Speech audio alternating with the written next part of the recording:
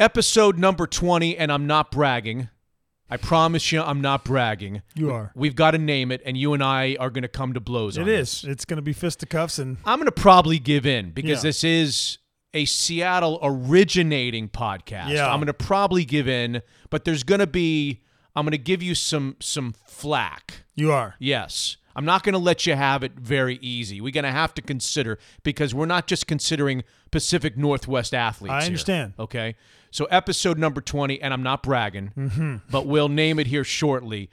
Guests on episode number 20, we've got him. Thanks to you, we've got him. He's the head coach of the now 9-0 within the Pac-12 Washington Huskies. Hop. Mike Hopkins making his Mitch Unfiltered podcast debut. And he is going to give Matisse Thybulle a new nickname.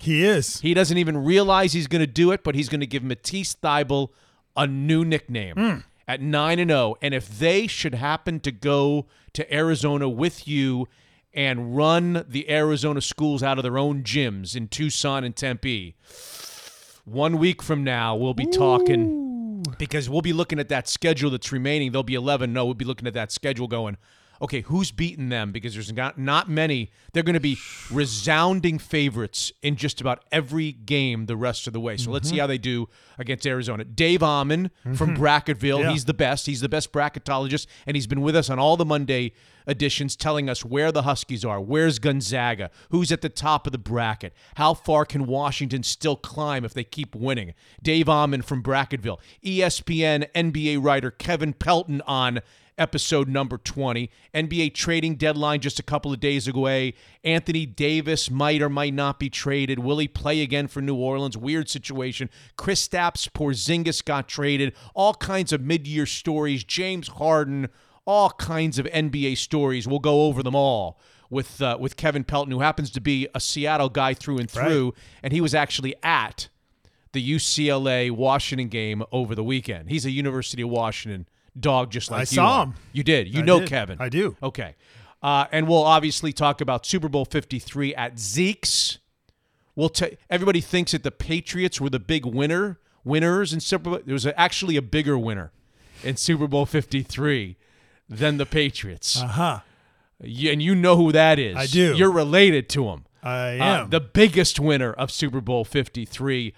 It's all on episode number 20 of Mitch Unfiltered, and it's all brought to you by my great sponsors, Daniel's Bellevue. Valentine's Day is just about upon us. It's a Thursday this year, so if you can't find the right table at the right restaurant on Valentine's Day itself, you and your loved one could always celebrate on Friday or Saturday at one of the 4 locations, Les Shy, South Lake Union, Bellevue, and the brand new location at the downtown Hyatt Regency on 8th and Howell. Jaguar Land Rover of Bellevue celebrating the newly remodeled Defender, which is on its way back. Tell the folks at Land Rover of Bellevue that you're a Mitch Unfiltered listener, and you go right to the top of the VIP order list. Zeke's Pizza with 16 unbelievable locations. We were at one of them for Super Bowl 53, the Capitol Hill location. We had a great time. We'll talk a little bit about that. And I'm super pleased to have that 4th sponsor now of Mitch Unfiltered, the premier wealth management firm in the Northwest, Evergreen Govcall, managing over $2 billion in assets with roots here in Bellevue and offices all along the West Coast, Portland, San Francisco, and the Napa Valley. Here comes episode number 20. Unfiltered. It's okay to have a game plan going in, but when you're so stubborn and unwilling to get away from it because the other team is essentially daring you to do so, then we get into stupidity. Unfiltered. Guess that's what really kind of infuriates me, that we go to the offseason after a game that the quarterback was really not given a chance to win the football game for you. That's a quarterback who's the face of the organization. That's a quarterback who, as I say, in a couple of years or in a year, they're going to give, $25, $30 million a year to. And yet it just feels to me like they took the ball out of his hands. Mitch is unfiltered.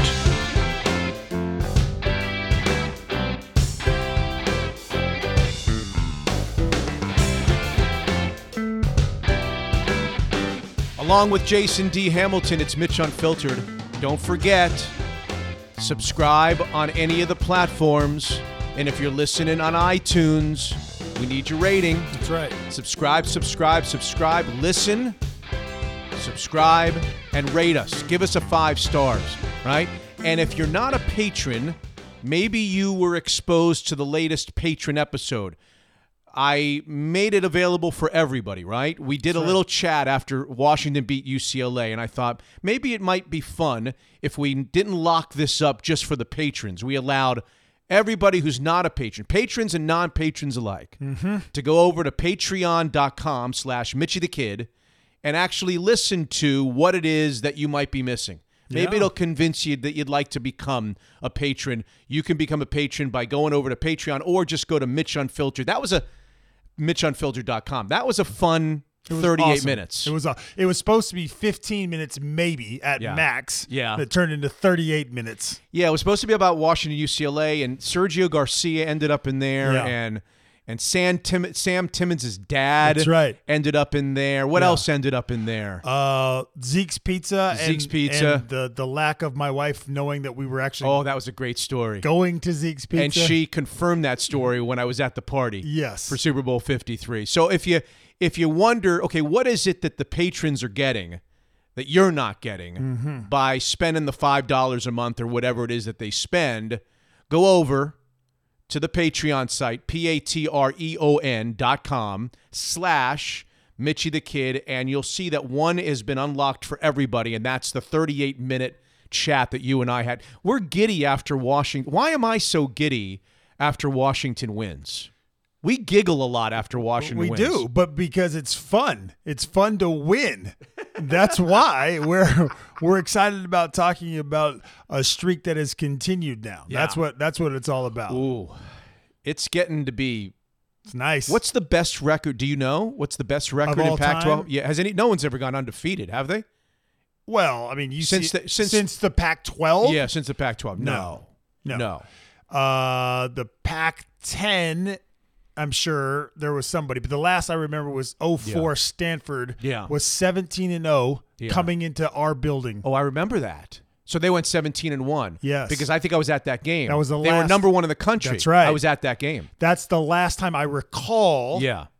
anyone being that close was 2004 Stanford. Now, I know Yeah. the UCLA dynasty teams, when it was the Pac-8 and Yeah. all that stuff, of course, they didn't lose a game for 9 million years. But in recent history, I believe it's 04 Stanford. Yeah, I haven't been to a game this year to check out the intensity. The reason is I have a friend who's big in the broadcasting business. you and know hasn't somebody. hasn't invited me yet. I'm Yeah. still waiting, holding my breath, sitting Yeah. by my phone, waiting Are for you? hey, how about coming out to the game? Hey, I got a couple tickets. I'll leave you a couple of tickets. Yeah, you should, for you and your family. You should call him. I don't have to call him.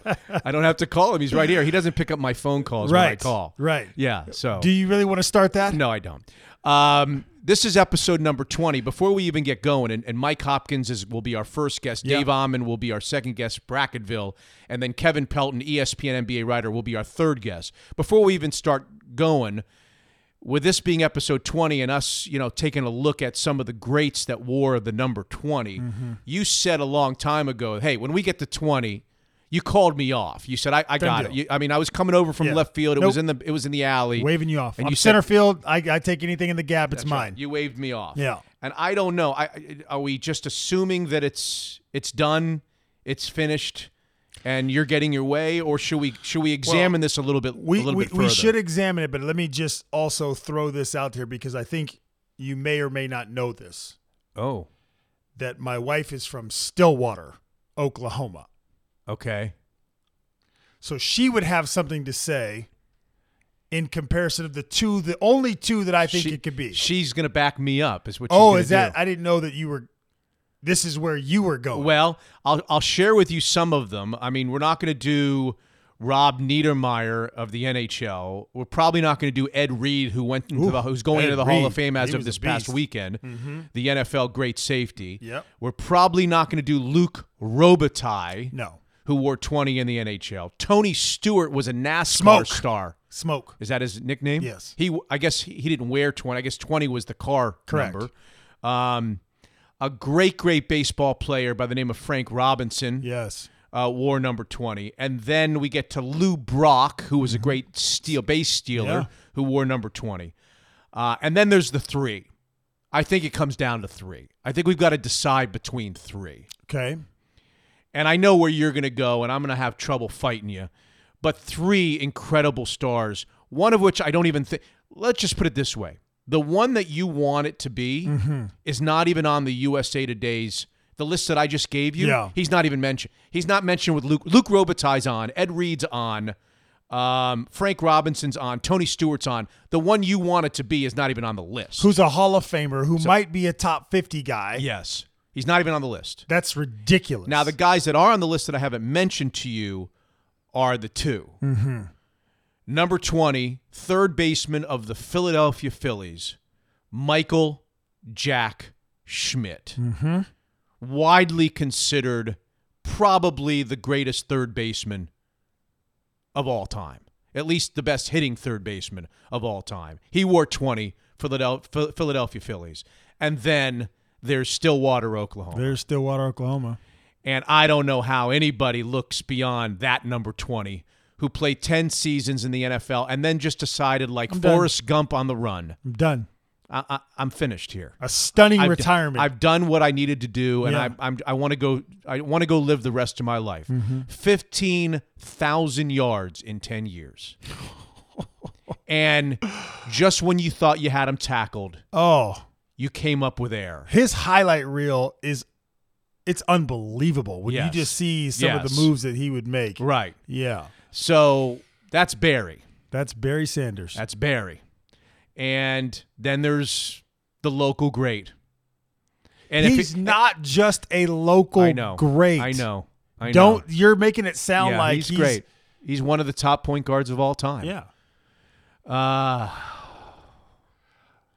We're sitting here in the Northwest, and we all I love Gary Payton. Yeah. You love Gary Payton. But how do we make this episode Gary Payton when Barry is lurking? I mean, really, really and truly. I'm willing to go with you. No. If you say, you know what, this is Barry, this is the North. Mitch, you made your home on KJR all those years. Yeah. You were on the Sonics telecasts. Yep. You spent your world covering the Sonics for a lot of years. We just owe it to Gary Payton to make this episode 20, episode Gary Payton. I'm willing to do it. You are. I think if you're sitting, let's say, in Dallas, Texas, or I don't know, Oahu. You're sitting on the island of Oahu. You're not picking Gary Payton over. Nobody's picking Gary Payton over Barry Sanders. As great as Gary Payton was, nobody's picking Gary Payton over Barry Sanders. Well, let me tell you something. Yeah. This is not Jason Unfiltered. It could be. This is Mitch Unfiltered. Yeah. And what does Mitch want number 22 to be? Because that's really where we're going to go with this. People were a little pissy that we didn't even include in the honorable mentions of 19 Jay Buhner. I don't know if you got those tweets. I didn't. I got tweets. Where's Jay Buhner? Why haven't you mentioned Jay Buhner? And I don't know why I'm doing that voice again. Yeah, I don't know. Yeah, whenever I imitate people, whenever I imitate guys that do tweets that I get, for some reason I break into the why. I don't know why I really do that.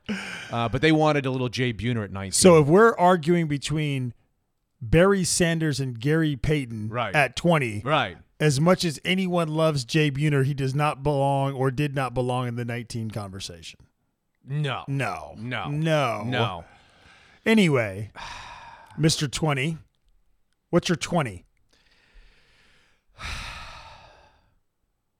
Gary Payton. You lie. Well, You don't want it to be. You don't. You're just doing it. You're pandering. I am. You're pandering. I'm doing it for the listeners of Mitch Unfiltered. If we did a vote of Mitch Unfiltered listeners, it would be 98%. But that's not being unfiltered. You're not being unfiltered.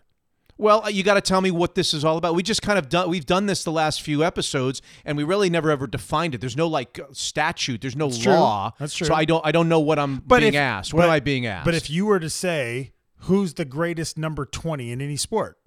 Well, of the ones that I know about, maybe I'm not considering some that I don't even know. But if you were to of that list that I just read to you, it's not. It's a no-brainer. Then that's what it is. Okay, then it's episode Barry Sanders. There you go.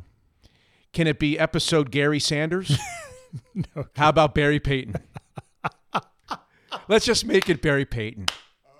Episode Barry Payton. Hashtag Barry Payton. Do you like Gary Sanders or Barry Payton? I like Barry Payton. I think Barry Payton, too. Okay, it's episode Barry Payton. You said it's Mitch Unfiltered? Yeah. It's episode Barry Payton. Hashtag Barry Payton. Yeah, We're going to yeah. use that hashtag. How'd you enjoy Zeke's on Capitol Hill? You said Amazing. You said you were you gave us a hard time. You played hard to get. Yeah. And well, then you came. I didn't play that hard. No. Yeah, I didn't play that hard. Did you have a good time? Had a great time. Those guys are great. Dan was great. Sean, the owner of that particular location, just fantastic. And all the people that came by to say hello and shake our hands and say nice things about the podcast, even in the snow of the Pacific Northwest, and that scared some people away, I'm sure. Just everybody so kind and so nice and so warm, and it made me feel really good about doing what we're doing. It seems to have put a lot of smiles on faces, and I'm just very appreciative of all of my sponsors, including Zeke's. Mm-hmm. Zeke's was a great host, but in particular, all the people that came out. Yeah. Now, I need to mention that, and I hope I'm not going to put off anybody. I really don't want to talk much about the Super Bowl for a couple reasons. Number one, I didn't watch much of it. Yeah. I mean, I found myself entertaining and hosting and kibitzing and doing, and I'd look up, and the only thing I know is that every time I looked up, Julian Edelman was catching a pass down the middle of the field. When I heard driving home that he only had 10 receptions, he was the MVP, I was like, God, I felt like I saw 13 or 14 or 15 receptions. Sure. And then the second reason is, how much do Mitch Unfiltered listeners really need to hear? How much more do you want to hear about Tom Brady and the New England Patriots? What is it, 6th in the last 19 years? How much more? How much more? Do people want to hear what I have to say about it? If you want to hear, I'll give you Mitch Unfiltered in 10 seconds about the Super Bowl. Do it. The results of the game in terms of who won, zero surprise. I told you from the beginning. You did. I thought the Patriots would win. From watching at Zeke's, there was never a time, and maybe I had brainwashed myself, there was never a time at 3-0, 3-3, for the longest time it was 3-3, forever and ever and ever. Never was I walking around Zeke's thinking, oh my God, the Rams are going to win. I just felt like at the end, Tom Brady and the Patriots and Bill Belichick will win this game. Now, I was surprised, like everybody, at the score and how it worked. Mm-hmm. The fact that Tom Brady didn't just take that Rams defense apart was shocking to me. I wasn't as shocked that Jared Goff and the Rams offense, which was high-flying, had trouble with a Bill Belichick coach team that had 2 weeks to prepare. You said that as well. I felt like that they would have a game plan to slow the Rams down. I don't know if I thought 3.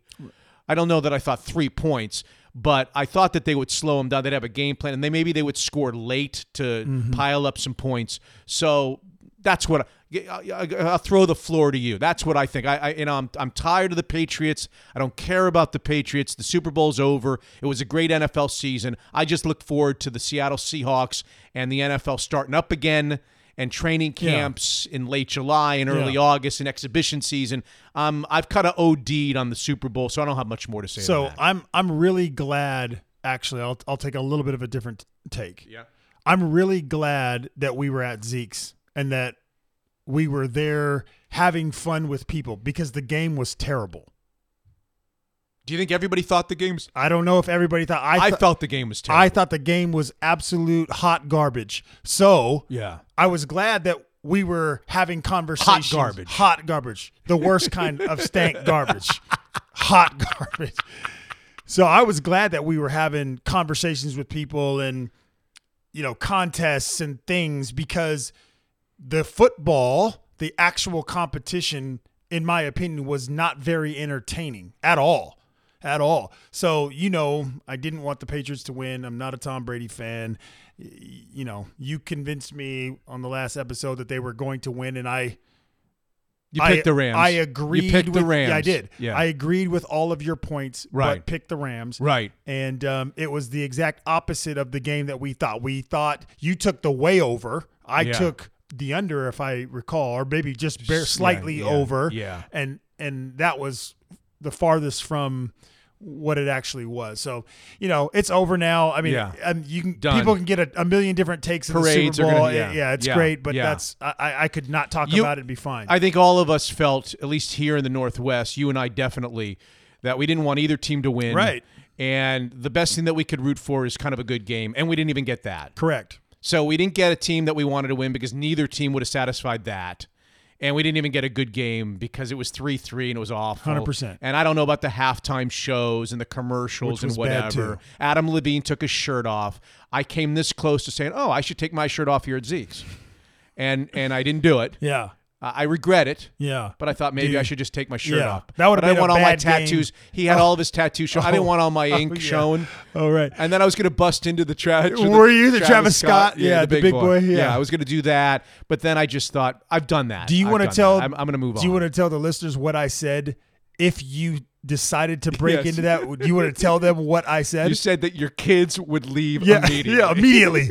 And then after you said that to me, I said to my daughter, hey, Mitch is gonna just go some flows of Travis Scott. She put her hands in her face and slid down the banquette like, please tell me that's not true. Well, as it turns out, it wasn't true, but it was really tempting. We should point out that we did the Super Bowl pool of little squares. The squares. And typically, I don't think I would give a report on the results of the Super Bowl of little squares, but I feel obliged to because of the big winner. Correct. Yes, there was one winner, and he just. Now you also have to tell people it was actually not a gambling pool. No, because I decided to change it. You changed it, yeah. So there was no true gambling at all. Well, what happened was I was going to buy the first round of drinks for everybody that was there, and so I tweeted Dan Black earlier in the day, "Hey, who's got the first round, me or you?" And I expected Dan Black, one of the partners of Zeke's, to say, "You got it, right? You got it, Mitch." That's all on you. I was going to pick up, and then he said, "No, I got it." And then I got there. He said, "I got it." And he said, "A round on me," and everybody went crazy. Yeah. So I thought when he said to me earlier in the day, he's going to pick up the first round, I said to myself, you know what? Then you know what I'm going to do? I'm going to pick up the tab on all of the squares. I'm going to buy all the squares, and then I'm going to give them out. I'm not going to put my name in any of them. I'm going to give them out. No, it's going to be, instead of $1 per square, we're going to make it $2 per square. We'll raise $200. It'll all be my money, and whoever's there, you get squares, right? And you get, and if there's less than 100, some people got a few people got multiple squares and what have you. And so, little did I know that the Hamiltons were just going to hog the whole damn thing. I mean, how inappropriate is it? It's so bad. I mean, you guys, it's Let's embarrassing. just put it this way: $200 were paid out. 160 of them went quarter by quarter by quarter by quarter. 160 of them went to the name Jackson Hamilton. Yeah, and Jackson Hamilton would be the freshman, the O'Day freshman son of Jason and Michelle Hamilton. Yeah. And what can I tell you? Which, just in case anybody wants to throw any NCAA violations my way, I ended up spending the money to give to my own son just to make it, legit on the up and up. You're worried about his amateur status? Yeah. Status. Yeah. Yeah. So I ended up what's he going to do with all of his money? Thanks, Mitch. I ended up forking over $160 to my son because he's like, "Dad, I won." And I'm like, "Well, you can't really have that money, but I'll give you the money." Yeah. The guy was quiet and in his own booth and in his phone and not even paying attention to the game. Couldn't care less. And I could hardly get him to shake my hand and look up, and then bam, he becomes a winner. He's all smiles he's like the pipe. He's walking around. Hey, that's right.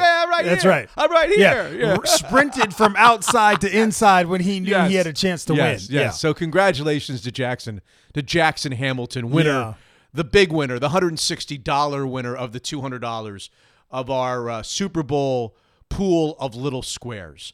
Before we get to Mike Hopkins, Bracketville, and the NBA stories heading towards the trade deadline, I do want to bring up and wrap up something that we talked about in our last episode, episode 19. No, it wasn't episode Jay Buhner.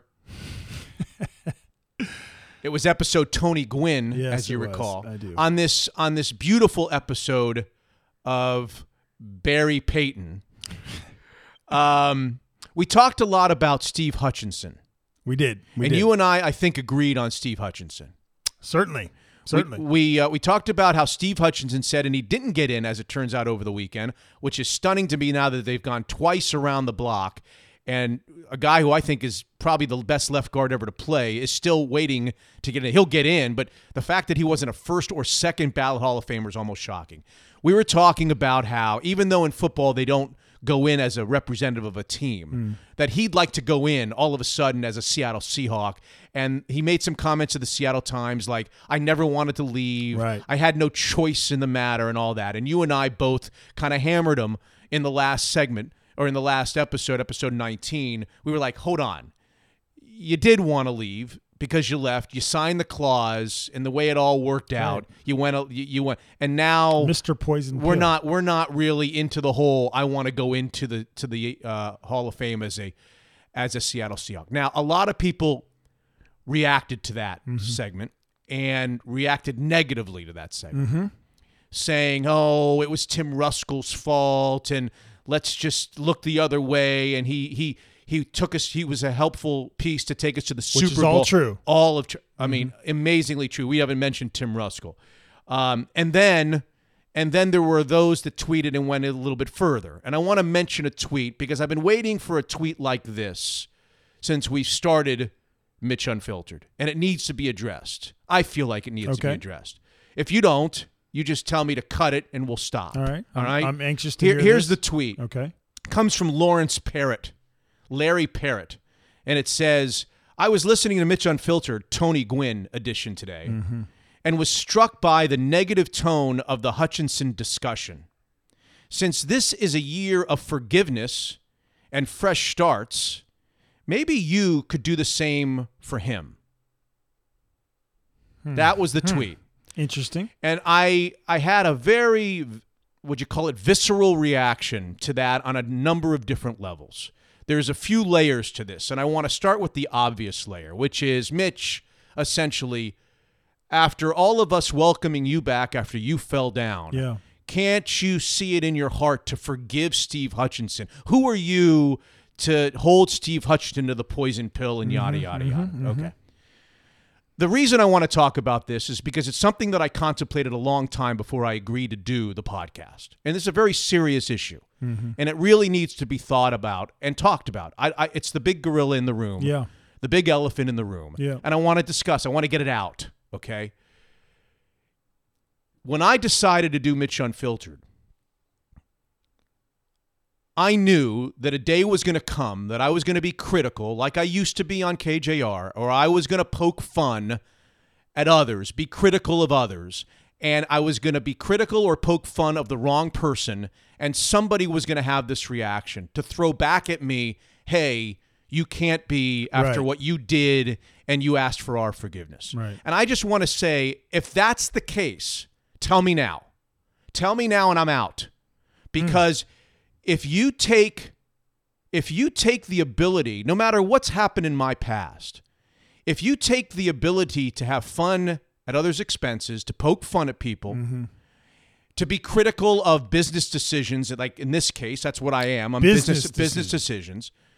And you take that away from a talk show host, whether he's a political talk show host, whether he's just a human interest talk show host, if he's a sports, you take that ability away from them and you've made them null and void. You've neutered them. Yeah. You've taken the microphone away. Right. And if you, and I'm talking to you now, Jason, if you feel that way, and if listeners feel that way, that Mitch, because of what you did and because of your comeback, you have no standing to take your old little shots and have fun at other people's expenses. If you feel that way, then I shouldn't be doing this. That's the first thing. That's not a threat. That's just the way I feel about it, okay? Right. Now, as it pertains to human frailties, I have changed. And I do look at people who make serious life-altering mistakes and have addictions and have problems and have personal problems. I do have a different perspective based on what I go through. So I will have a much more, I would say, lenient outlook on those types of things. Empathetic viewpoint. Yes, based on what I've been through. Yeah. But if you're going to get on me for not accepting an apology for a Steve Hutchinson business decision, or you're going to get on me for taking little shots, good-natured shots at Phil Mickelson because of what I've been through, please tell me now, because I can't do this. Right. I can't do this if I'm going to be held to that standard. Right.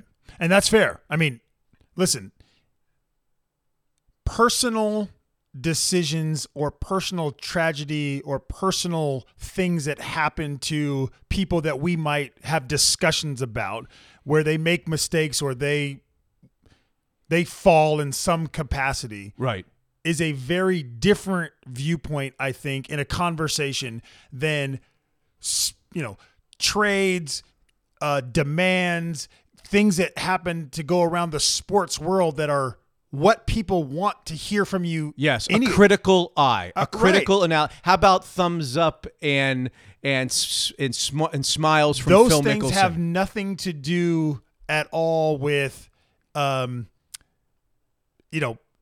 giving someone a second chance. Those are just personal character traits that it's like me saying, I don't like Tom Brady. Right. If I can't say I don't like Tom Brady. See, the point is you can. I can't. Well, if I can't say it, I don't want to do this either. Okay. That seems ridiculous. Right. So regardless of what I can or you can, if we can't say that for any reason, because we're giving our opinion about people in the sports world or whatever, in the world in general, which is very different than having empathy for somebody who has fallen or going through a tough time, then I would agree with you. Let's not do this anymore. Okay. So we continue for now. Absolutely. How do we arrive at a conclusion? Well, I think the vast majority of the people that are listening right now are saying, Mitch, we want you to be the way you were on KJR in terms of your critiquing and your analysis, and you're making fun of people in a good-natured way and so forth, and taking little shots that you do. And I'm assuming that's what people want. Yeah, and that's the only way I know how to do that. That's the other thing. I don't know how to do this any way than the way I did it for 25 years. Yeah, and I can't see the leap between, and I'm not coming at Larry. I'm just making this. I can't see the leap between us talking about a guy who said I never wanted to leave. Yeah. And leaving, and you saying you can't have an opinion about that. That is a stretch. Well, no, he's saying that I should be more forgiving. Yeah, but it doesn't make sense. No, and as it pertains to Steve Hutchinson, first of all, and as we segue off of what my sensitivities. I have a sensitivity to this, and I knew this was coming. It just was a matter. I didn't know it was going to be Steve Hutchinson. I didn't know who it was going to be. I thought it was a matter of time before somebody questioned me being critical and taking shots. Yeah, saying who are you to? I knew that was coming, and this has to be discussed. But to segue to Steve Hutchinson, okay? Look, Steve Hutchinson. Let me make my feelings very clear about him. He's got nothing for which to apologize. Absolutely nothing. He did nothing wrong. I would say that the clause, they bent the NFL rules. They tested the NFL. It ended up in arbitration, and it ended up being changed. The rules ended up. So was it a little seedy that he and his agent went to the extent to put that clause in the contract? Yeah, it was a little slimy. But for the most part, he's got nothing for which to apologize. I have never said that he has anything to apologize or to be ashamed of. Sure. He did what he thought was best for him professionally. He did what he thought was best for his family financially. Mm-hmm. He made a decision. It hurt us. It hurt me at the time as a fan. Mm-hmm. I was sorry to see him go. He went to Minnesota. He was a Pro Bowler. He was a first-team All-Pro in Minnesota. Mm-hmm. He has nothing to apologize for. That's A. Yeah. B, the Tim Ruskell element, okay? The reason we didn't mention the Tim Ruskell element is because it's the most obvious. It's more obvious than the nose on my face. That's pretty obvious, okay? Tim Ruskell is the single biggest reason that Tim Ruskell is the biggest idiot in the NFL for what he did or what he didn't do. To slap the transition tag on him after he told Mike Holmgren, we're going to put the franchise tag, and you have to put the franchise tag. After he did that, and exposed him really to the open market. Yeah. One of the all-time idiot moves, and there's no questioning that Ruskell's the biggest reason, okay, that he left. All that being said, all that being said doesn't change my opinion. My opinion is the notion that Steve Hutchinson now says he never wanted to leave Seattle. Yes. I don't believe. Yes. Maybe he feels bad about it. Maybe he wishes he never left. Maybe he wishes he did things different. All that is in play. 100%. At the time, you cannot convince me based on the facts that on I know. what happened. Yes, and things that some people don't know. Mm-hmm. You cannot convince me that he never wanted to leave Seattle and this was something that was out of his control. Okay, right. That is just categorically untrue on a lot of different levels. He did not have to insist on the clause being in the contract, or he did not have to agree to the clause being in the contract. Correct. He had all the leverage. The world wanted him. He did not have to agree to that. Okay, Yep. That's number one. Okay, go. Number two, I happen to know because Mike Holmgren told me, I think both on and off the air, that when the transition tag was placed upon him, that he told Holmgren, and Holmgren told him, hey, don't do anything. I love you. I want you here. Don't do anything for certain until you talk to me first. And Hutchinson said to Holmgren, fine. Okay, now if he really wanted to stay and he had no choice in leaving, would he have contacted Mike Holmgren before signing that offer sheet in Minneapolis? He would have, and he didn't. So just to be clear, to summarize, Ruskell completely at fault, I agree. Yes. Okay? Steve Hutchinson, nothing to apologize for. He did what he had to do. He did what he thought was in his best interest and his family's best interest. All the power to him. And he was a great, great football player whom I would have put in the Hall of Fame on the first ballot. Mm-hmm. Okay?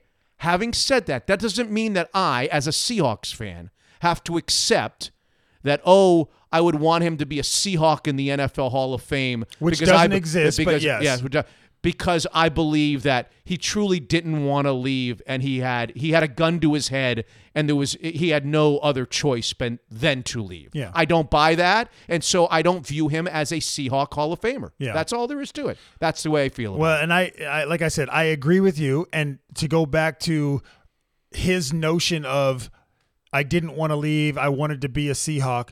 Do you know who I put in that category of people who didn't want to leave and wanted to be with the team they wanted to be with? Felix Hernandez. Felix Hernandez wanted to be the prime example. He wanted turned to down be here. free agency twice. I wanted to be here. I'm going to sign this That's a guy who really wanted to be here. I want to be here. Right. That's somebody, and I'm not trying to compare Steve Hutchinson with Felix Hernandez, but when you talk about, I didn't really want to do it. Yeah. I wanted to be here. Well, Felix Hernandez turned down multiple more millions of dollars. What he turned down was to even get those numbers, to get the offers. He turned down free. He never was a free agent. That's right. He was within a year or two of free agency twice, and he said, I don't even want to see the line of teams that will. I don't want to see the Yankees' faces. I don't want to see all these teams where I could go win a World Series. I'm happy here. I want to do it here. Yes. But I'll give you, not to diminish what you just said, but I'll give you another one, okay? All these people who are saying, it was Tim Ruskell's fault. So because it was Tim Ruskell's fault, let's consider Steve Hutchinson a Seahawk when he goes into the Hall of Fame. Mm-hmm. Because it wasn't really Hutchinson. If Tim Ruskell would have done what he was supposed to do, Hutchinson would have been here. So we should just forget about poison pills and forget about clauses and forget about all pro years in Minnesota and just consider because it was Tim Ruskell's fault. Mm-hmm. Let me ask you a question. Let me ask those same people a question. If Alex Rodriguez somehow got in the Hall of Fame and he said, when I think about my career, I think most fondly about the years that I had in Seattle. Oh, yeah. Okay? It's funny. Those same people who say, let's welcome Steve Hutchinson back as one of ours because Ruskell blew it, not Hutchinson. Mm-hmm.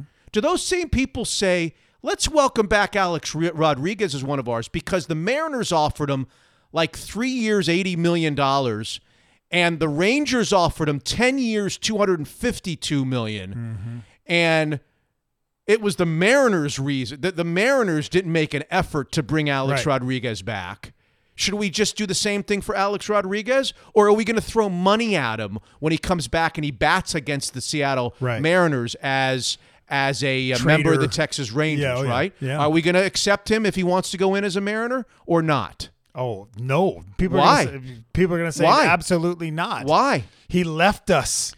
So did Absolutely. That's why you and I are in alignment about this. He left us because he was offered 3 years, $80 million, and 10 years, $252 million. He left us because the Mariners' ownership, because Howard Lincoln and Chuck Armstrong decided to lowball him.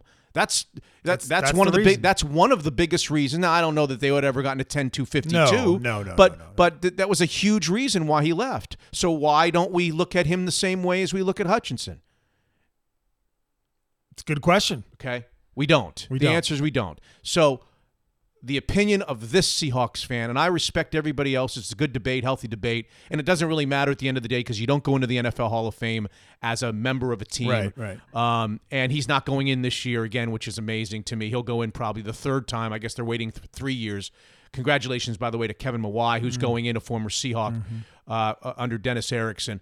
I'm sorry. The way he maneuvered his way out of town, including the poison pill clause in the contract, spoke to me then, and it speaks to me now, that Seattle wasn't that important to him. It wasn't that, which is okay. That's what I'm saying. It's okay. You have nothing to say I'm sorry for. It's okay. It wasn't important to you at the time. If it was important to you at the time, you would have signed the deal without the poison pill. And don't tell me that Minnesota wouldn't have signed him, because I believe Minnesota would have signed him to any contract and then taken their shots. Right. And then the Seahawks would have matched. Or if you weren't going to do that, before you signed it with the poison pill, call Mike Holmgren like you told him you were going to and say, hey, here's what I'm about to do. What can you do for me? Okay, if you really wanted to be here, all right? Zeke's Pizza Hotline, Mike Hopkins, the Pied Piper. We'll talk a little bit about the Washington Huskies in our last segment with you and me. We've got Bracketville. How far are they going up? They are going up and away, I would assume. And then a lot of interesting, I don't know how many of our listeners, because the Seattle market doesn't have a Sonics team anymore, but some really juicy NBA storylines, trades, trading deadlines, James Harden, lots of stuff happening. Kevin Pelton, an NBA ESPN writer, is going to be our guest too on episode number 20, which is episode... Barry Payton of Mitch Unfiltered. Hey, a special Valentine's opportunity from Daniel's Broiler. Daniel's just opened their new location, as you know, the brand new Hyatt Regency in downtown Seattle at 8th and Howell. This Daniel's has the largest seating capacity of all the Daniels, and the downtown Daniel's Hyatt is also open for breakfast, lunch, and dinner 7 days a week. So normally getting into Daniel's on Valentine's Day, not very easy. But this new Hyatt Daniel's creates the opportunity for you to make a reservation now. And for the more adventurous, how about this? Dinner at Daniel's, USDA Prime, and then an overnight at the beautiful new Hyatt Regency. The choice is yours, but the opportunity to dine at Daniel's on Valentine's Day has now never been greater. Make your reservations today. Locally owned by the Schwartz family and located at South Lake Union, Leschi Marina, Bellevue Place, and now the new downtown Hyatt Regency at 8th and Howell. If you are a supporter of those who support Mitch Unfiltered, then this is the place for you and your loved ones. Daniel's Broiler, world-class steakhouses on Valentine's Day. Unfiltered.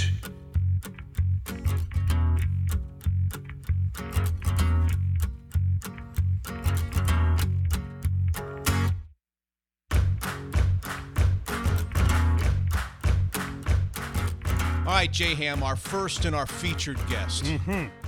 Could he run for mayor of Seattle right absolutely. Now? Could he win? Absolutely. How about governor? Could he win the governor? Probably.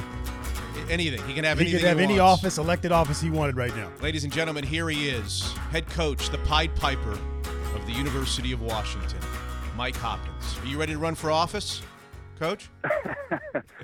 I need to win my household first, and then I'll look for governor. Is that fair? I gotta win the votes in my household. If I get that, then I might take the next step. I was trying to figure out with J-Ham. J-Ham and I were trying to figure out what has led to this incredible streak, this unbeaten streak. We were looking at zones. We were looking at tinkering the zones. We were looking at offensive adjustments. We were looking at great coaching decisions. and we couldn't come up with anything. And finally, Coach, I have figured it out. Okay. You have not lost a game since you awarded J-Ham the 500-game ball. I love that. Karma. It's all karma. That's right. That's you. That's you being a good human. It's been an interesting run for us, but it's you're trying to implement a culture and a system, and you're just fighting for it every day. You don't know if it's going to hit. You don't know how the guys respond, but the kids have really done a heck of a job really believing and coming together and sacrificing. And, we talk about tougher together, and it's so easy to say and it's so tough to do. But you see a lot of guys sacrificing a lot of their game for the betterment of the team. So I think that's been a huge turnaround for us. The people that are listening to this on episode 20 need some news, some encouragement from you. What can you tell us as of the moment that we're recording about the injury to Dickerson? How serious is it, and the likelihood that he'd be able to play in the Arizona games? Well, it's funny. I watched it. I watched the replay, and it's just one of those, you step on the foot and you turn it. It's an unfortunate incident, but spoke to Noah obviously after the game, the doctors, and it's obviously sore and tender, but he's a tough kid. He's gone through a lot this year, injured at the beginning of the year, and was finally building back into shape, and so I think he'll be ready. He's getting the treatment 3 times a day, and I'm sure he'll be ready to go. With Dickerson out, you got such great minutes against UCLA from Timmons. And I was watching on the TV, and I saw his father there, and I'm wondering, when you look over and see his father, do you say to yourself, "Hey, Coach, I better get Timmons some minutes here. I don't want to get on that guy's bad side. He's got to play some more minutes." I had a great time talking to him. Met him last year, and he's in strength and conditioning. And I had a chance to talk to him. And boy, I didn't want to say the wrong thing because I could just envision myself getting put into a headlock and looking like the guy from Beetlejuice in the doctor's office with a small head. Like I thought he was just going to pop it off. He is an impressive guy, but he's done a heck of a job, parenting Sammy. He's a high character kid. So really, really proud of him. Coach Hopkins, our guest on episode number 20. Coach, when you first were hired and you came on our radio show, my radio show at the time, you and I spoke a lot about your Syracuse experience in the zone and what you're going to do or what you're going to not do. And I remember you saying, we're going to play a mixture. And I've heard your old boss say that at the beginning of some seasons too. We'll play a little mixture. We'll see what we do with the man-to-man. We'll see what we do. And then you know how it all turns out. It ends up being 100% zone. What happened to your mixture? The mixture came back to just belief. We actually, for the first month of the season, we had practiced similar to what West Virginia's press was. Uh-huh. And we had, put in, and, you got to do what's best for your program, best for your team, the best opportunity for you to win. And we kind of sat back as a staff and kind of decided that, hey, let's do something different than everybody else, which was the zone, and let's be great at it. And let's be unique. And it ended up becoming a thing. And I was really concerned because if you look at the three-point shooting numbers in the league the year before, I'm like, well, the zone work out here. And you just saw the guys start believing in it. And then you saw Matisse Seibel up there. And so when something works, sometimes you just got to get out of the way and let it keep working. And you see it working now. We've gotten better at it. And it's become a thing now. Yeah. Yeah. And in one of the recent games, I had a player on the other team, their star player, walk in the line, and I said, good game. He says, "Coach, that zone, man, I'm having the hardest time. We have the hardest time figuring it out." And I'm like, "Bing!" Right. We did it. Right. That's it. When you start getting in the head of the opponent, you've already got an advantage. So it's been a great thing and a positive thing. But I do believe that we have to evolve.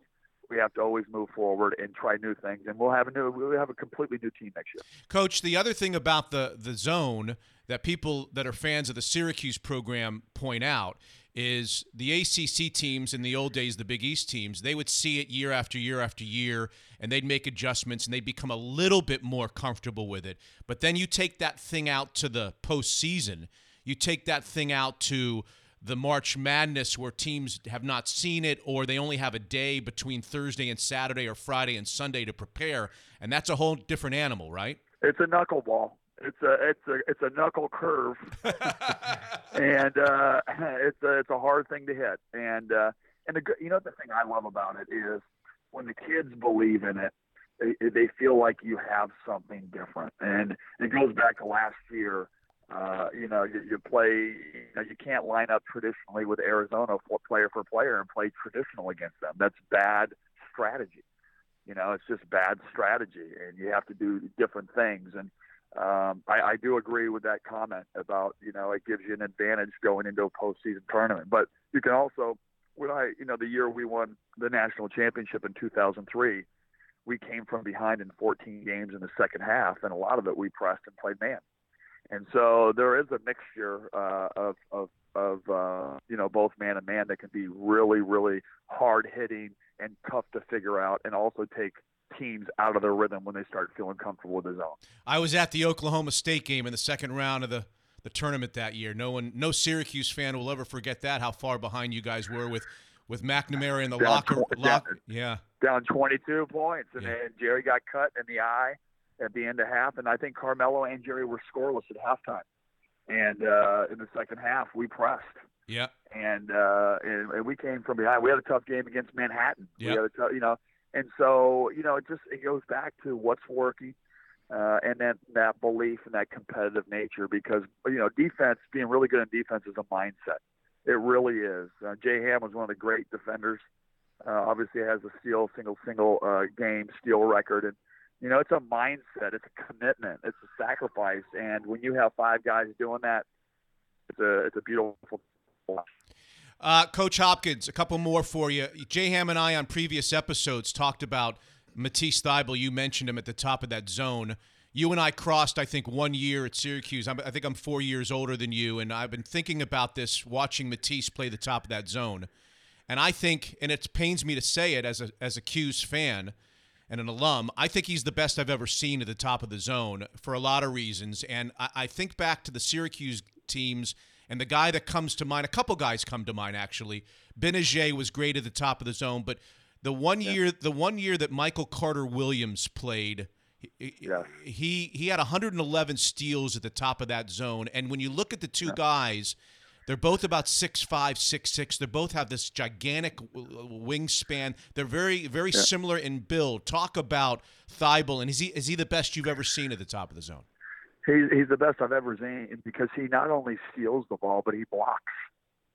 And I've never seen a guy block 3-pointers the way he blocks. Yeah. And he's so disruptive. I mean, he's have you seen the movie John Wick? They go, it's the boogeyman. He's calculated, he's stealth, he's the boogeyman. I mean, he's behind you, he's on the side of you. You have a shot, he's in your brain, he's in your peripheral, and that's what makes him just an incredible player. And Michael Carter Williams had great anticipation, just like Matisse. They were both, Michael was a defensive first guy, and Matisse was like that too. But that great anticipation of seeing where the teams are trying to attack, taking that away, and then baiting you into it, and then stealing the ball. I've never seen anything like Matisse. Coach, do you look at the projections and the chatter and all that good stuff that we all as fans look at, or do you ignore it? Is it a distraction for you? You know what? I'd be lying to say that I don't, but I try to stay away from it. Last year I got obsessed with it, and the only thing that you can control is going out and coaching your team, coaching the next play, and trying to become better. And then on the flip side, trying to get your guys, because they're listening to it and reading it, just to get focused on what really matters. We talk about eating the cheese, and we put mousetraps all over in the locker room. Like, you can't eat the cheese. We haven't done anything yet, and we got a lot. We still can play a lot better. I don't feel like we're playing really good basketball right now. We're winning. We're playing great defense, but we're not playing to the level that we can. I want to end with the national narrative of the Pac-12, and in so doing, my opinion about you guys is the worst thing, at least publicly, that ever happened to you guys this year was words leaking out and information leaking out about that Nevada preseason game. I think that did you guys a disservice, and it put people on alert, and then you went out and you lost a couple of out-of-conference games, and everybody was like, wait a second, they went to Nevada in a preseason game and busted up one of the better teams in the country. How about your non-conference, and how about what people nationally are saying about the Pac-12 as a result of some tough non-conference results? Well, you talk about me running for governor. At the end of the day, you're never going to make, there's always going to be critics. I think our league in general went out and tried to play tough schedule. I mean, Utah played Nevada at home. They went to Kentucky. They played at Minnesota. They played BYU at BYU. I mean, there was a lot of games and teams that went out there and did that. The thing that I always talk about is we did beat Nevada. We played them in front of 4,500 fans, and it was a great game, and we played great without Dickerson. If you take the 11th team in the country and you take the 11 through 25, and you said you're going to play 3 games in your schedule, you're going to fly cross-country and play Auburn at Auburn, which was 17-1 last year, and won the SEC. And then you're going to go at Gonzaga and play the number 1 team in the country at Gonzaga. And then you're going to fly 3,000 miles again and go play across country against number 10 in the country. What do you think their records would be? There's a difference from a quadrant 1 at Gonzaga, number 1 in the country, rather than rated number 72, quadrant 1. And so I think if you saw us play, we didn't win. You got to win games. But if you see this team and you watch the Gonzaga game, you'd say that's an NCAA tournament type team. The Nevada game shows you that we can beat a top team. We just didn't, and sometimes that happens. Last year, I'll leave you with this. The narrative for me is Arizona State was 12-0 or 13-0 going into league. They had beaten 2 number 1 seeds, Xavier and at Kansas. Yeah. They had beaten really good teams. They came in 9th in our league, but the narrative was our league is awful. Right. Well, rather than the narrative being, right, God, the league must be pretty good. Right. A team that went 13-0. So how do you change that? Well, they did. They're a really, really good basketball team, but they beat a couple really good teams this year. They beat the number 1 team in Kansas. But, our league's not good. Well, our league's got to be pretty darn good. Dana Altman's going to be a Hall of Fame coach. Larry Kristojak's doing great. Oregon State's got a really good team this year. USC's got talent. UCLA's got as much talent. There's been some injuries. We've got a lot of youth, but I think there's some great recruiting classes coming in our league, and we got something to prove. I mean, bottom line. But I do think our league is good. I don't think it gets a fair shot. But with that, we got to go out. We got to prove it. We got to finish, and we got to beat some teams, and that's all we can control. You got my vote. That was pretty good, man. You're ready for that race for the mayor. You're ready. I like it. I vote for Hop. Thank you. It's really great to hear your voice. It's great to see you doing such great things. As a guy who always cheered for you as a player when I was a young guy, and then as an assistant coach, and all the years that I traveled back and forth to see that shade of orange, that Harvard of Central New York. I can't tell you how pleased I am for you and your family that this chapter is working out so beautifully well. So congratulations for all of that, and go get them in Arizona. Go get to Arizona and Arizona State this week. I really appreciate it, guys. Go Dogs. There he is, Mike Hopkins, the head coach of the University of Washington, 9-0. That's right, 9-0 in the Pac-12, on a roll, heading to Arizona. Tucson first, Tempe second, and it's nice to know that Noah Dickerson looks like he should be able to go on Thursday night in Tucson. I am so pumped about our new sponsor joining the Unfiltered team, Evergreen Govcall, the premier wealth manager in the Northwest.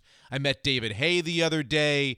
This homegrown Bellevue firm manages over $2 billion in assets. Tyler's one of the sons. He was named one of the 40 under 40 by the Puget Sound Business Journal. He reached out to me via a friend and shook my hand and said, "We want our firm to be involved with your podcast. We want our firm to be involved with Mitch Unfiltered." And here they are, now having spread throughout the West Coast, offices in Portland, offices in San Francisco and Napa Valley. We're talking about the fastest growing wealth manager in the Pacific Northwest. And here's one of the best parts. When I go every Monday and Thursday night to the local Boys and Girls Club to watch all the kids play hoops, the name that you see on the back of every jersey, Evergreen Govcall. Just a tiny part of this firm's commitment to give back to the community. Evergreen, the premier wealth manager in the Northwest. Unfiltered.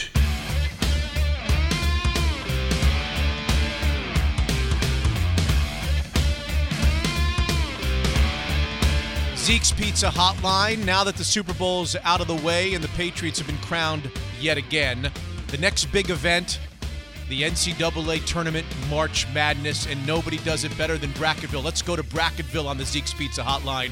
Dave Ammann, it's my favorite call of the week, Dave. You get a chance to take a look at the seeding list, and we'll start right with the University of Washington, which is where we start. They are now 9-0, are the Huskies, in Pac-12 play.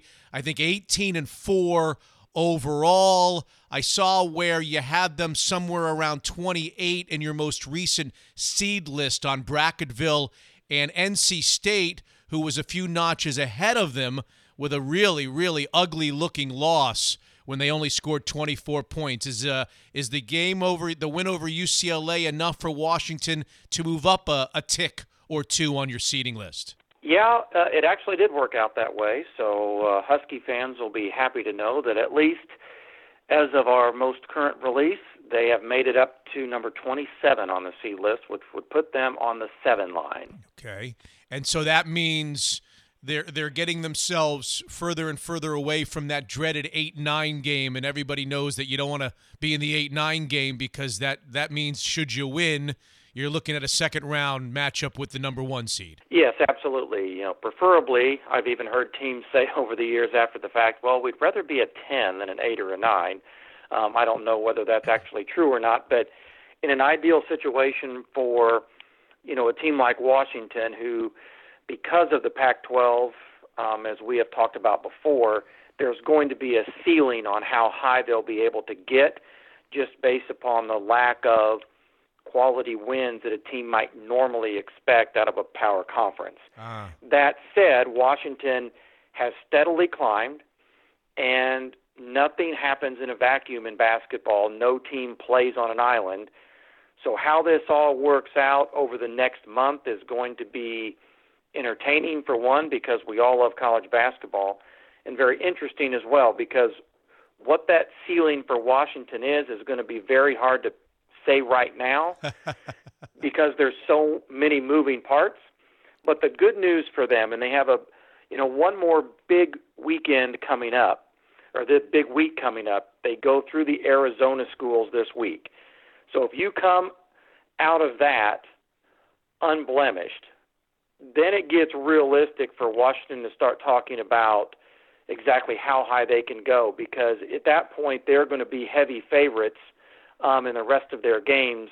At least it would appear that way on paper down the stretch in the Pac-12. You just beat me to the punch on so many different levels, Dave. Dave Ammann, Bracket Guy Dave on the Twitter. Make sure you followed Bracket Guy Dave, and by all means, Bracketville available online at bracketville.wordpress.com. He does the curve, he does the seeds, he does the brackets now a couple of times a week. He just told us that Washington, the Dogs, are up to the 27 seed line, which makes them solidly a number 7 seed. I guess maybe I should wait for a week to ask you this, because let's see how they do against Arizona and Arizona State. But you said the ceiling, and it's so hard to determine what that ceiling is. And as you point out, if they somehow go to Tucson and win, and they somehow go to Tempe and win, and now they're 11-0, and we start hearing whispers of, 17-1, 18-0, what is that committee going to do when they say, okay, down year for Pac-12 teams, but oh my goodness, here's a team that maybe won their conference by 4 or 5 games and finished 17-1, let's say, in the conference, and now when we look at their losses out of conference, we see Minnesota and Virginia Tech and a 1-point loss to Gonzaga. The losses are really, really good losses. A loss to Auburn on the road. What will the committee do with a team like that, do you think, Dave? Well, that's one of those questions that gets very difficult to pinpoint, because every committee is slightly different. And so although we have some historical perspective, and then every year is different. And what I mean by that is, for example, the higher you climb on the seed list, the harder it gets to continue climbing, because the teams you're competing against, their resumes are great, are significantly stronger. Right. So it's much easier to say jump from the 36 line to the 28 line, and that can happen actually in a week, depending on what else happens around you, because so many of those teams in the middle to the lower end of the bracket, if that's where you are, have very suspect resumes to begin with. And so how they maneuver around each other can be much more volatile. The higher you get, the harder it is to climb because you're competing against teams that also have very good resumes.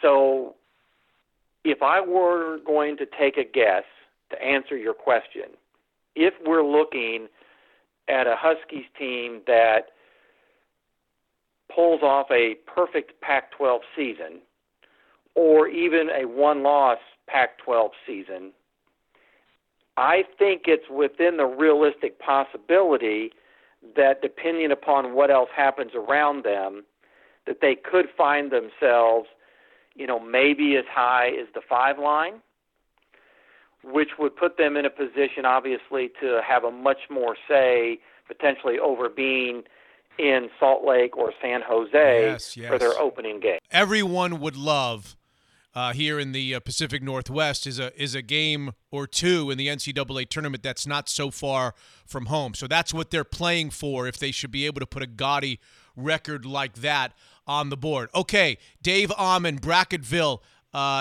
bracket guy Dave, and, of course, bracketville.wordpress.com. Top of the bracket, I'm looking at this. I'm seeing Duke and Tennessee and Virginia and Gonzaga. You said last week that Gonzaga's probably a 65% chance to be the number 1 seed in the West. No reason to discount that this week, 7 days later. Michigan State took a tumble, and North Carolina seems to be on the rise. Kind of assess where we are with the 1s and the 2s, Dave, in your estimation. Well, you pretty much hit it, on the head there. I think Duke still, I would have them in the number 1 position at this point, followed by Tennessee, then Virginia. Those haven't really changed since the last time that we talked.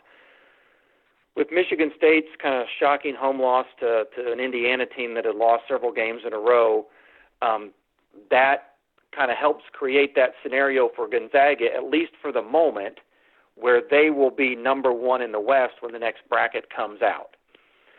The reason we kind of went with that 60-65% chance is I think there's a good situation in which Gonzaga holds on to that, not only because Gonzaga is a very good basketball team and the NCAA's new net rating system ranks the Bulldogs very highly, but also because there's still going to be some attrition that goes on around them. Right. Duke and Virginia are going to play again. Kentucky and Tennessee are going to play twice. You've got Michigan and Michigan State still to play twice. And then you mentioned North Carolina. They're the team that's I think won 5 in a row now in the ACC. They're tied atop the conference. And if you look at the remaining schedules in the ACC, they probably have as favorable a schedule or more so than, say, Duke or Virginia down the stretch. So when you have to tie all that in, that's kind of 8 teams for the top 4, and it's kind of those 8. And then right behind them, you have a team like Kansas, whose resume is still a lot better than people think that it is. If Kansas can figure out how to kind of win a couple of more games on the road in the Big 12, they could still be in that mix for the 2 line. And then also, I think there's a team like Marquette and Purdue's really come on, and they have a very favorable schedule, too, down the stretch. So if they were to finish very strongly and win the Big 10, I think there's a definite possibility that Purdue even could end up on that 2 line before all's said and done. And the other thing that's always interesting once you get to Selection Sunday is the perceived worst number 1 typically ends up against the best number 2. So in essence, you've got the 4th best team in the country and the 5th best team in the country in the same bracket. Isn't that correct?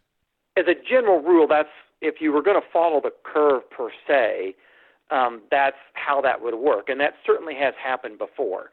Now, the committee in recent years, has relaxed a few of the bracketing principles to try to keep more teams on their true seed. And what they actually try to do to balance the regions, so let's say, for example, obviously if Gonzaga ends up being a 2, it makes the most sense if it fits to keep them out west, as opposed to sending a team from the east all the way to the west and sending Gonzaga all the way to the east somewhere. Now, sometimes there are principles that come into play because, like, for example, teams from the same conference, if they're all in the top 4 seed lines, the first 4 teams from the conference, if they're in the top 4 seed lines, all have to be in a different region. So sometimes that has a little bit of a play as to where someone else may end up. But to your point, so then what they would do is they try to match those up, and then they take the top 4 seeds and they add the totals together, and as long as they're within a certain range, then they feel comfortable that the brackets are balanced. Okay, and from that end, at this point in Bracketville, Dave Amon's creation, which is, by the way, the most accurate in all of bracketology, according to Bracket Matrix, and the statistics bear it out over the last 5 years. Nobody's done this better than our guest on the Zeke's Pizza Hotline, Dave Amon. To that end, you've got Gonzaga right now as a number 1 seed and the 4th number 1 seed, and you've got Michigan as the odd man out at this moment, the top number 2 seed. So potentially you could have Gonzaga as the 1 in the West and maybe Michigan as the 2 in the West region on a collision course in the Elite Eight if it were to play out that way. Before you run on us, you know what I like to do. I like to hear your free fallers, your high risers, and if you have a game of the week, I would think it's Virginia and Duke this week coming up, maybe for the right to be the number one. Let's start with high risers. Give me a team or two that's really done well for themselves the last 7 days. Well, I think a couple that come to mind. One that kind of started off really well and then kind of went through some offensive issues but has regained some footing would be Wisconsin. Has reclimbed itself up that ladder and put itself back in the upper echelon of the Big Ten race. I think another team that has kind of allowed itself to kind of quietly climb back up, and maybe not quietly anymore, is Baylor in the Big 12. You know, they had a real tough start to the season back in November and early December, lost a couple of really bad losses, if you will. But since that time, they're actually co-leading the Big 12 at this point and are playing some really good basketball. So we'll see whether it's a bit of a fad now or whether they can keep that up. But that's a team that has gone from sort of out of the at-large picture 3 weeks ago to now right on that cusp as being the Big 12 leader on the 7-8 line. Okay, and how about some free fallers? Those teams, a team or two that have not fared particularly well and find themselves plummeting down the seeding list. Well, I think one in particular that was hot early would be Oklahoma, much like last year. The biggest difference is this year's Sooners don't have the same high-end wins that last year's group did, so they're going to have to get things figured out. And then Nebraska, and to be quite honest with you, they have really struggled recently and have now fallen well off the pace in the Big Ten race. And with an injury to Isaac Copeland and he being out for the rest of the year, there's definitely a lot of questions around Nebraska right now, and they would be just on the outside at this point. Certainly with the Big Ten, there's a lot of opportunities to reclaim your footing. We saw that with Indiana going to Michigan State and pulling off a shocker. So, they're certainly not done, but they would be one of the ones that I would say, compared to where they were a week ago or even 2 weeks ago, have really taken a hit the past couple of weeks. And Duke, Virginia is the game of the week in college basketball this week? It would be hard to bet against that one, knowing that it was a great game the first time, and both teams, at least right now, appear be more at full strength. So it'll be fun to see how those two get together in Charlottesville. Fabulous stuff, Dave. As always, you're the best. Bracketville, online, bracketville.wordpress.com. He updates the seating list and, of course, the bracketology, the brackets themselves, a couple of times a week. And don't forget, if you're on Twitter, to follow him at Bracket Guy Dave. Dave Amon. Thanks so very much, Dave. We'll talk to you again next week. Thank you, Mitch. So the best in the business, Dave Amon, Bracketville, says Washington, a 7 seed as of today, heading into the games in the desert. 7 versus 10 in the first round of the NCAA tournament, and still an opportunity to creep up even further. Maybe a 6, maybe a 5. Post 15-3 or post 16-2, and then do something in the Pac-12 tournament. If you're doing some car shopping this February, take a little trip into Jaguar Land Rover of Bellevue. Tons of opportunities in virtually all the different price ranges, starting with a fabulous selection of certified pre-owned vehicles to a new electric Jaguar, which is now in stock, and the family Land Rover Discovery model, the third row seating, the best value family SUV out there. And if you're really adventurous, the upcoming return of the iconic Land Rover Defender is the talk of the car world everywhere you turn, and the order list is already filling up at Jaguar Land Rover of Bellevue. But I've been assured that if you tell the guys that you're a listener of this, Mitch Unfiltered, you go to the top of the reservation list. So we've got that going for us, which is nice. Can't beat Jaguar Land Rover of Bellevue. The best sales team, a dealership environment where you'll notice a difference, a service department which is the best. Check them out just off of 520 on the Northeast 20th Street in Bellevue. Jaguar Land Rover of Bellevue. Unfiltered.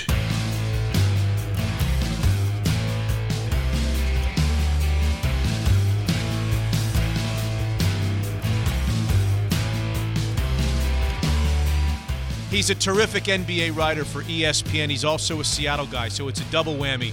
Here he is, Kevin Pelton of ESPN, the host of the fabulous Pelton Cast, and he's joining us just before the NBA trading deadline on Mitch Unfiltered. What's going to happen, Kevin? Look into your crystal ball. This is the reason why you work for ESPN. You should be able to tell us exactly what's going to happen between now and the deadline. Well, I'm better at predicting probably the results of games than what trades are going to happen. But, yeah, I don't think that we're probably going to see an Anthony Davis trade before the deadline. I think that's probably not going to play out until this summer, but could still see some important moves, particularly the Memphis Grizzlies players that they've put on the block. Mike Conley and Marc Gasol, I think, are the, failing something unexpected with AD, the biggest names likely to be moved. Kevin, if Anthony Davis is not moved, we had the beat reporter of the Times-Picayune on the last episode, and he said it's just gotten so awkward there that he doesn't think that he'll ever be able to play another game for New Orleans, that if they don't move him,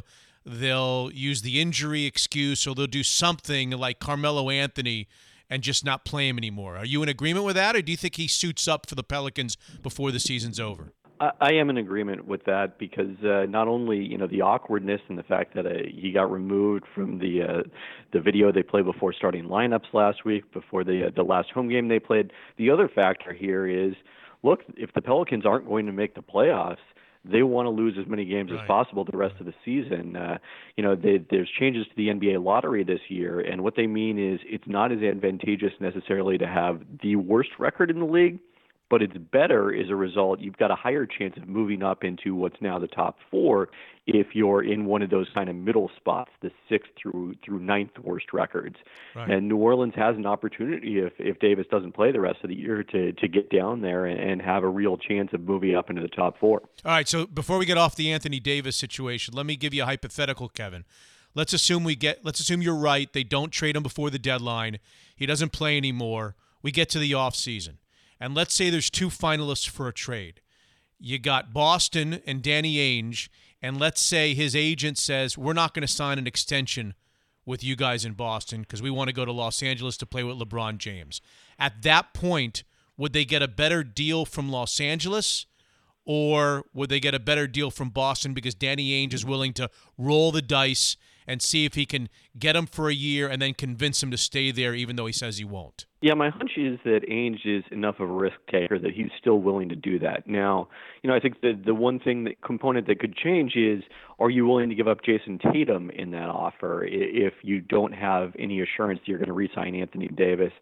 Maybe not, and that makes the Lakers offer more competitive. But I still think the Celtics can potentially beat it because in addition to Tatum, they have other young players, Jaylen Brown, Marcus Smart, veteran players potentially, if that's what New Orleans is looking for, Gordon Hayward, Al Horford potentially, and then this treasure trove of draft picks that they can dip into that the Lakers, can only send out their own picks that presumably if they have AD and LeBron aren't particularly valuable. But that's going to be the question to watch, the situation to watch if this does play out past the deadline is, how far is Boston willing to go with the uncertainty not only about Davis, but also now about whether Kyrie Irving is going to re-sign this summer. Kevin Pelton, ESPN NBA writer, terrific writer, and he's also here in Seattle. So if he gets moved, and he will get moved one way or the other, how historic is this trade? Is he the most marketable or most valuable piece considering his age that's ever been traded in the NBA? Or you have to go back to, I don't know, Lou Alcindor? And you and I kind of had fun on Twitter about this. Is he the guy, if Seattle was offered an expansion team tomorrow and the commissioner said, you know what, for us screwing you around all these years, we're going to let you have any player, any one player in the league. You can have anybody. You want James Harden, you want LeBron James, you want Anthony Davis, you want Zion Williamson. You can have any player you want. Who would that player be? And then speak to the significance of this trade. For the record, if Adam Silver is listening, we don't even need that. We'll just take a team of any caliber at this point. I think Giannis would be my guy to start a team at this point over Anthony Davis, but I think those are the two players you're talking about right now. Maybe Luka Doncic, given how incredible he's been as a rookie so far in Dallas, but those are the two that have the combination of the track record and then also being, before or just entering their prime years right now. And that is what I think requires us to go all the way back in terms of an actual trade to that Alcindor Kareem Abdul-Jabbar trade when he went from the Bucks to the LA Lakers in the 1970s. Davis he's just coming into his prime at age 26. He's probably one of the 5 best players in the league, certainly an all-NBA caliber player. And he's a little bit younger and probably a little bit closer to his best performance than, Chris Paul, Dwight Howard, players like that who got traded. And then, the other names that really were seismic shifts for the league when they changed teams recently, Kevin Durant, LeBron James, those happened via free agency. Right, that's correct. The Porzingis deal, is that worth discussing? Is it a big deal? Is it good for the Mavericks? Is it good for the Knicks? Does it put the Knicks in a better – I know it puts the Knicks in a better financial position to woo free agents, but do they become less desirable to free agents because Porzingis, a supposed star, I guess, is not there any longer? Yeah, that's an interesting question. I mean, the trade-off for that is, before with Porzingis' salary on the books, they were trying to find a way to sign one max free agent. Now you've got the opportunity to call up 2 players and say, hey, you guys want to team up in New York in this major media market, you got the opportunity to come do it and play for us. And, obviously the first 2 names you go to there are Kyrie Irving and Kevin Durant, both of whom have been linked to the Knicks, and, the idea of potentially playing together. It wouldn't necessarily have to be those 2 guys. Kemba Walker is in the mix. He's a New York native. I guess Klay Thompson, if things really went south with the Warriors, would be a possibility. But in terms of the contract they're offering him, there's a few other. Kawhi Leonard, if he's not as focused on getting to LA as we all think he is. But Kyrie and KD are the 2 names everyone's really kind of most focused on, and now they've got that chance to team up and play together. So, yeah, I think this is a move that potentially could have huge ramifications for the league, and I think I liked it more than most people for the Knicks. Because not only do they get that cap flexibility this summer, they also got back a promising young point guard in Dennis Smith, who they probably should have taken ahead of Frank Ntilikina in the lottery in 2017. And then they get a couple of first-round picks. And one of the interesting notes I found about this trade is you have to go all the way back to the trade deadline in 2015 to find the last time that a team gave up 2 draft picks in a trade without getting any in return. How about that? There's some heavy-duty lifting from Kevin Pelton. That's why it's called the Fabulous Pelton Cast, not just the Pelton Cast. It's the Fabulous Pelton Cast because of that kind of statistical research and data. Let me throw some quick hitters at you. I know this is early to be asking this, but I know a lot of people in the NBA are interested in it. Will the Greek Freak play his next contract in Milwaukee? I think probably so. I mean, yeah, that's, after this AD situation gets resolved, all eyes are going to start to turn to Giannis and his future in Milwaukee, because he'll kind of be that next megastar up in terms of potentially changing teams. But the difference between, the situation with Giannis and the situation with AD is, they never managed in New Orleans to put a winning team around him. Last year's 48 wins, the one playoff series, is the best they did. This year's Milwaukee team, best record in the Eastern Conference, best point differential in the NBA so far, and we'll have to see how that translates in a playoff setting. But I think they're the favorites to win the Eastern Conference, and they're a team that legitimately, if in a world where the Warriors aren't as much locks as they are right now, if Durant leaves next year, for example, can legitimately win a championship. But he won't have an agent or somebody around him saying to him, "Hey, bud, you need to be in Los Angeles. You need to be in New York. You need to be in Chicago. You need to be in a major market so we can maximize the dollars away from the basketball." I'm sure that will happen, but I think whenever players have changed teams, it's definitely an element of trying to get to somewhere where they can win more. Now, maybe that's going to big markets because of the fact that they also can recruit other players there more easily than you can recruit a star free agent to come to Milwaukee. Which right. No, we're not talking about any of these guys going to play with Giannis this summer, even though the Bucks could have cap space. But, I think that they've found a really nice formula around Giannis, and as long as, he reasonably believes that there's a path to a championship, that, he'll probably stick around. Kevin, I asked my 16-year-old son, who's a huge NBA fan, and he's going to take your job as an NBA writer for ESPN someday. Going to dinner tonight, I said to him, "What should I ask Kevin Pelton?" And he said, "Ask him about Denver. Did you know, Dad, that Denver is number 1 in the Western Conference?" I said, "No, they're not." And so I don't even know if he's right, if he's lying to me, if he's telling me the truth. So I'm asking you, for Max, what about Denver? For reals or a fake, a fraud? So they're tied with Golden State, okay. but right. won the tiebreaker. And that means that they found out after their win tonight that their coach, Michael Malone, will coach the All-Star game, which Steve Kerr and the Warriors coaching staff was celebrating getting a weekend off instead of having to do it. Right. I think they are for real. I mean, this is a team that, Milwaukee is kind of it's different from Milwaukee, where everything has gone right for the Bucks so far. All their core players have managed to stay healthy. It kind of makes sense that they've had this, perfect season so far. Denver, that hasn't been the case. Their starting lineup has been together for one game and one half over the course of the year, because they've just always had one player or another out of the lineup over that entire span. And yet they've still managed to succeed at a high level because of the fact that they've drafted incredibly well. They've got a deep roster around a legitimate star in Nikola Jokic, who continues piling up triple-doubles, is good a passing big man as we've ever seen in the NBA, and I'm including Walton and Sabonis and all the greats in that. So, yeah, I still have some questions about how their defense is going to work in the playoffs. Jokic is a little bit of a liability at that end of the court, but they've had a top 10 defense so far this year. And, I think this is right now, if the playoffs started today, the second best team in the West after the Warriors. Wow.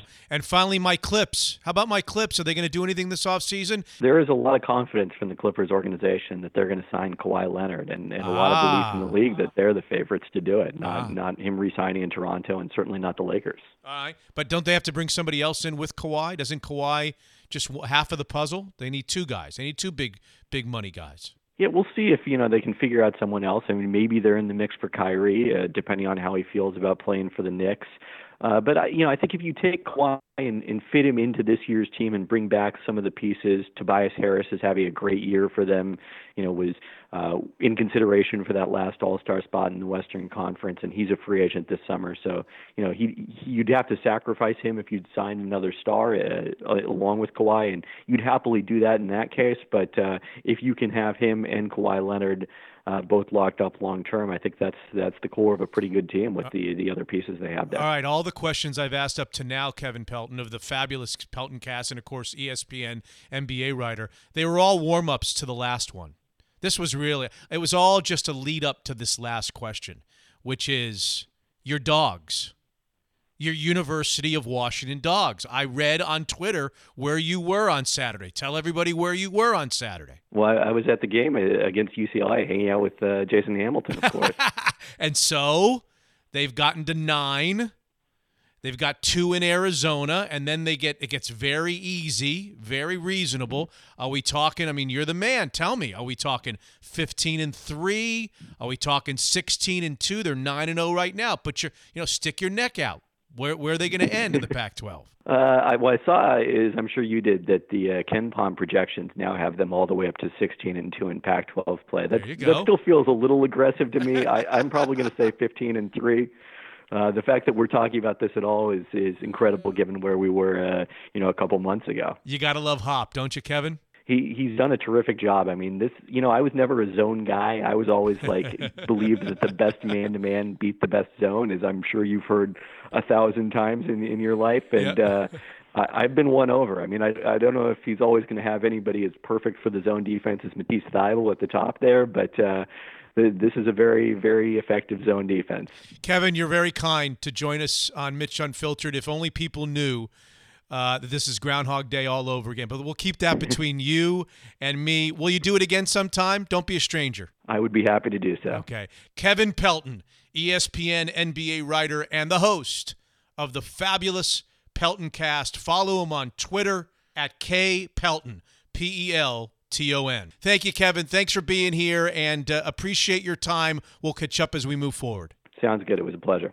Kevin Pelton, ESPN NBA writer on everything happening in the world of the NBA. Here's what I know.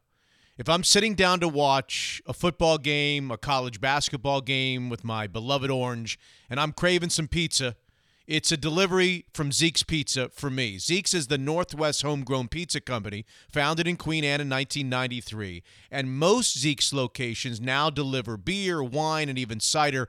No one does Northwest craft beer quite like Zeke's, and that includes delivery. Download and use their mobile app or order online, Zeke'sPizza.com, or call 206-285-8646. When we were doing the Super Bowl the other night at the Capitol Hill location, I'm telling you, pies were going out, craft beer going out, lots and lots of deliveries, and we're not talking about a third party. This is Zeke's bringing the order right to your door. Any combination of food and beer, just as long as it's a minimum of $15, you can mix and match. All the drivers have shoulder coolers, so the beer shows up nice and cold. Remember, the one who orders has to be 21 years old and who receives it at the door. 206-285-8646, Zeke'sPizza.com, or download and use the mobile app. If you're looking for a pie and some craft beer to watch a sporting event at home, it's Zeke's Pizza, homegrown in the Northwest. Unfiltered.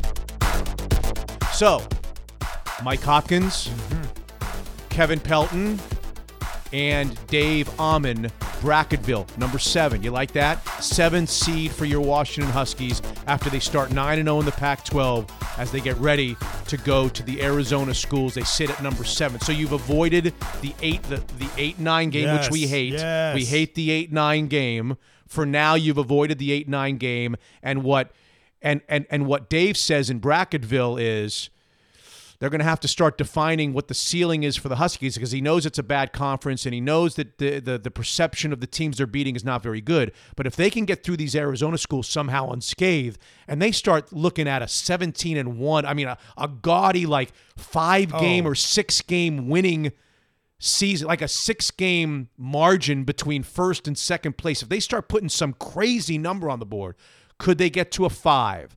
Could they get to a 4? Now you start talking about being placed in a West Coast city in the first couple of rounds. Everything changes. All the things start to change. So, and you heard from Hop calling Matisse Thybulle the boogeyman. The boogeyman. If he's the boogeyman and he's chasing you in your steals record, what are you?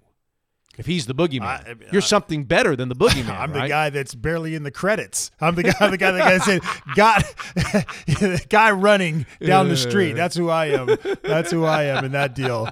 No, but Hop was spot on. I mean, you talked about how prolific of a defensive player that Matisse Thybulle is in all of the years that you've been watching Syracuse basketball and all the years that Hop has been involved in that. Yes. And for Matisse and for him, Mike Hopkins, to say, I think he's the best. I think a lot of good players have done that. And I think the anticipation and the boogeyman, it makes sense for him to have that title, that moniker, and he's knocking down the doors. I think what was interesting to me, and it's something that I knew but I've really not thought about from Hopkins, reacting to what Hopkins said, was when he talked about the run that I'll never forget as long as I live. Yeah. My greatest sports memory was being with my dad in the New Orleans Superdome when Akeem Warwick went out and blocked the shot in the corner by the Kansas shooter at the buzzer of the national championship game. That run, which started in Boston, Massachusetts, then Worcester? Boston. Oh, in Boston. In Boston, and then went to Albany, New York, and then went to New Orleans. That run, I'll never forget. But hearing Hop, who was an assistant obviously on that staff, remind us of something that's important for Husky fans to remember as you start to fall in love with, I don't know if anybody's fallen in love with the zone. Yeah. I guess people are starting to fall in love with the zone. I never quite fell in love with the zone watching Syracuse because when the zone goes bad, it looks really, really bad. Mm-hmm. But what he reminds us is, look, no matter how well we play the zone, for us to be ultimately successful, we're going to face that game. He talked about that 22-point deficit that they faced against Oklahoma State in the second round that year. Yeah. The game that I remember in the Boston Garden, I'll never forget it. Boston Garden, Jerry McNamara bleeding, and they're down 22 points, and he's got no points. Carmelo's got no points at the half. We're done. Yeah, we're finished. Over. The zone is done. The season is over, and Carmelo's going to the NBA, and it's over. Yeah. Right? Yeah. And then they get into man-to-man and a man-to-man, some sort of a pressure. full-court press. Mm-hmm. Maybe it wasn't man-to-man, but maybe it was a press, a trapping press, whatever it was. They got out of what they do. Essentially, they're not a pressing team, and Washington's not a pressing team. And what Hop is saying is, just remember this, there's going to come a time where in a huge game, we're going to have to do something different. Yeah. And be good enough at it to come back and win a game. Otherwise, the zone is not going to be perfect every single game, right? We're going to have to do something else, including pressure. So, well, it reminded me of your rant when you talked about the Seahawks game plan in the playoffs. When you're saying, yeah, you can sit there and say run, pass, run, pass. Yeah. At some point, you got to make an adjustment when the run, pass is not working for you. Mm-hmm. And maybe that game will come where, yes, it's zone. But listen, for 5 minutes in whatever game, we have to change this up. It could come. And if it comes, you have to be prepared for that. Just like it was in Boston. Can this team press you and come back from 10 down late in the game? I think they have the athletes to do it. It's whether or not they're organized enough to do it. Because again, how often are you practicing that? Is it really in your package? I got the sense, because Coach also talked about this, that they thought early in the year they were going to do a more West Virginia style where they were going to be full court pressure, then into the 2-3 zone. They stopped doing the full court. They practiced it, but figured let's not do it. Yeah. So do they still have that in their bag of tricks? And if they do, then I think they're able to do it. Nice to hear that Noah Dickerson will music. He believes it's gonna be okay for him to play on Thursday in Tucson and then on Saturday in Tempe. And so Washington goes for numbers 10 and numbers 11 in the desert with you on the call. And then finally for episode number 20, we don't have to talk too much about this, but you won the bet. You won the challenge. Why is it the last of the last that you don't want to talk about? Nobody really cares about it. They do. I mean, you made a big deal about it. You were like, "Oh, we're gonna have some fun with this." You win either way, and then I win, and then you're like, "Oh, well, we shouldn't talk." But about did you win? I did. It came down to the Greek Freak. What was it? What remind me of the who was going to have more points? Right. Giannis against the Washington Wizards. Yes. Which, in fact, yesterday he had 37. 37. Or Rams points. They had 3. That's what you call a blowout. That is a rout, kid. That is a rout. So does that mean I owe you like 5 rounds of golf? I mean, it might. Are you sure it was just straight? It was straight. Greek Freak against Rams points? Yes. Do I have to go back to my notes to make you sure can you're go back. not snowing me? I looked at it. I looked at Is it there when we were at anything the Zeke's. Hamiltons don't win?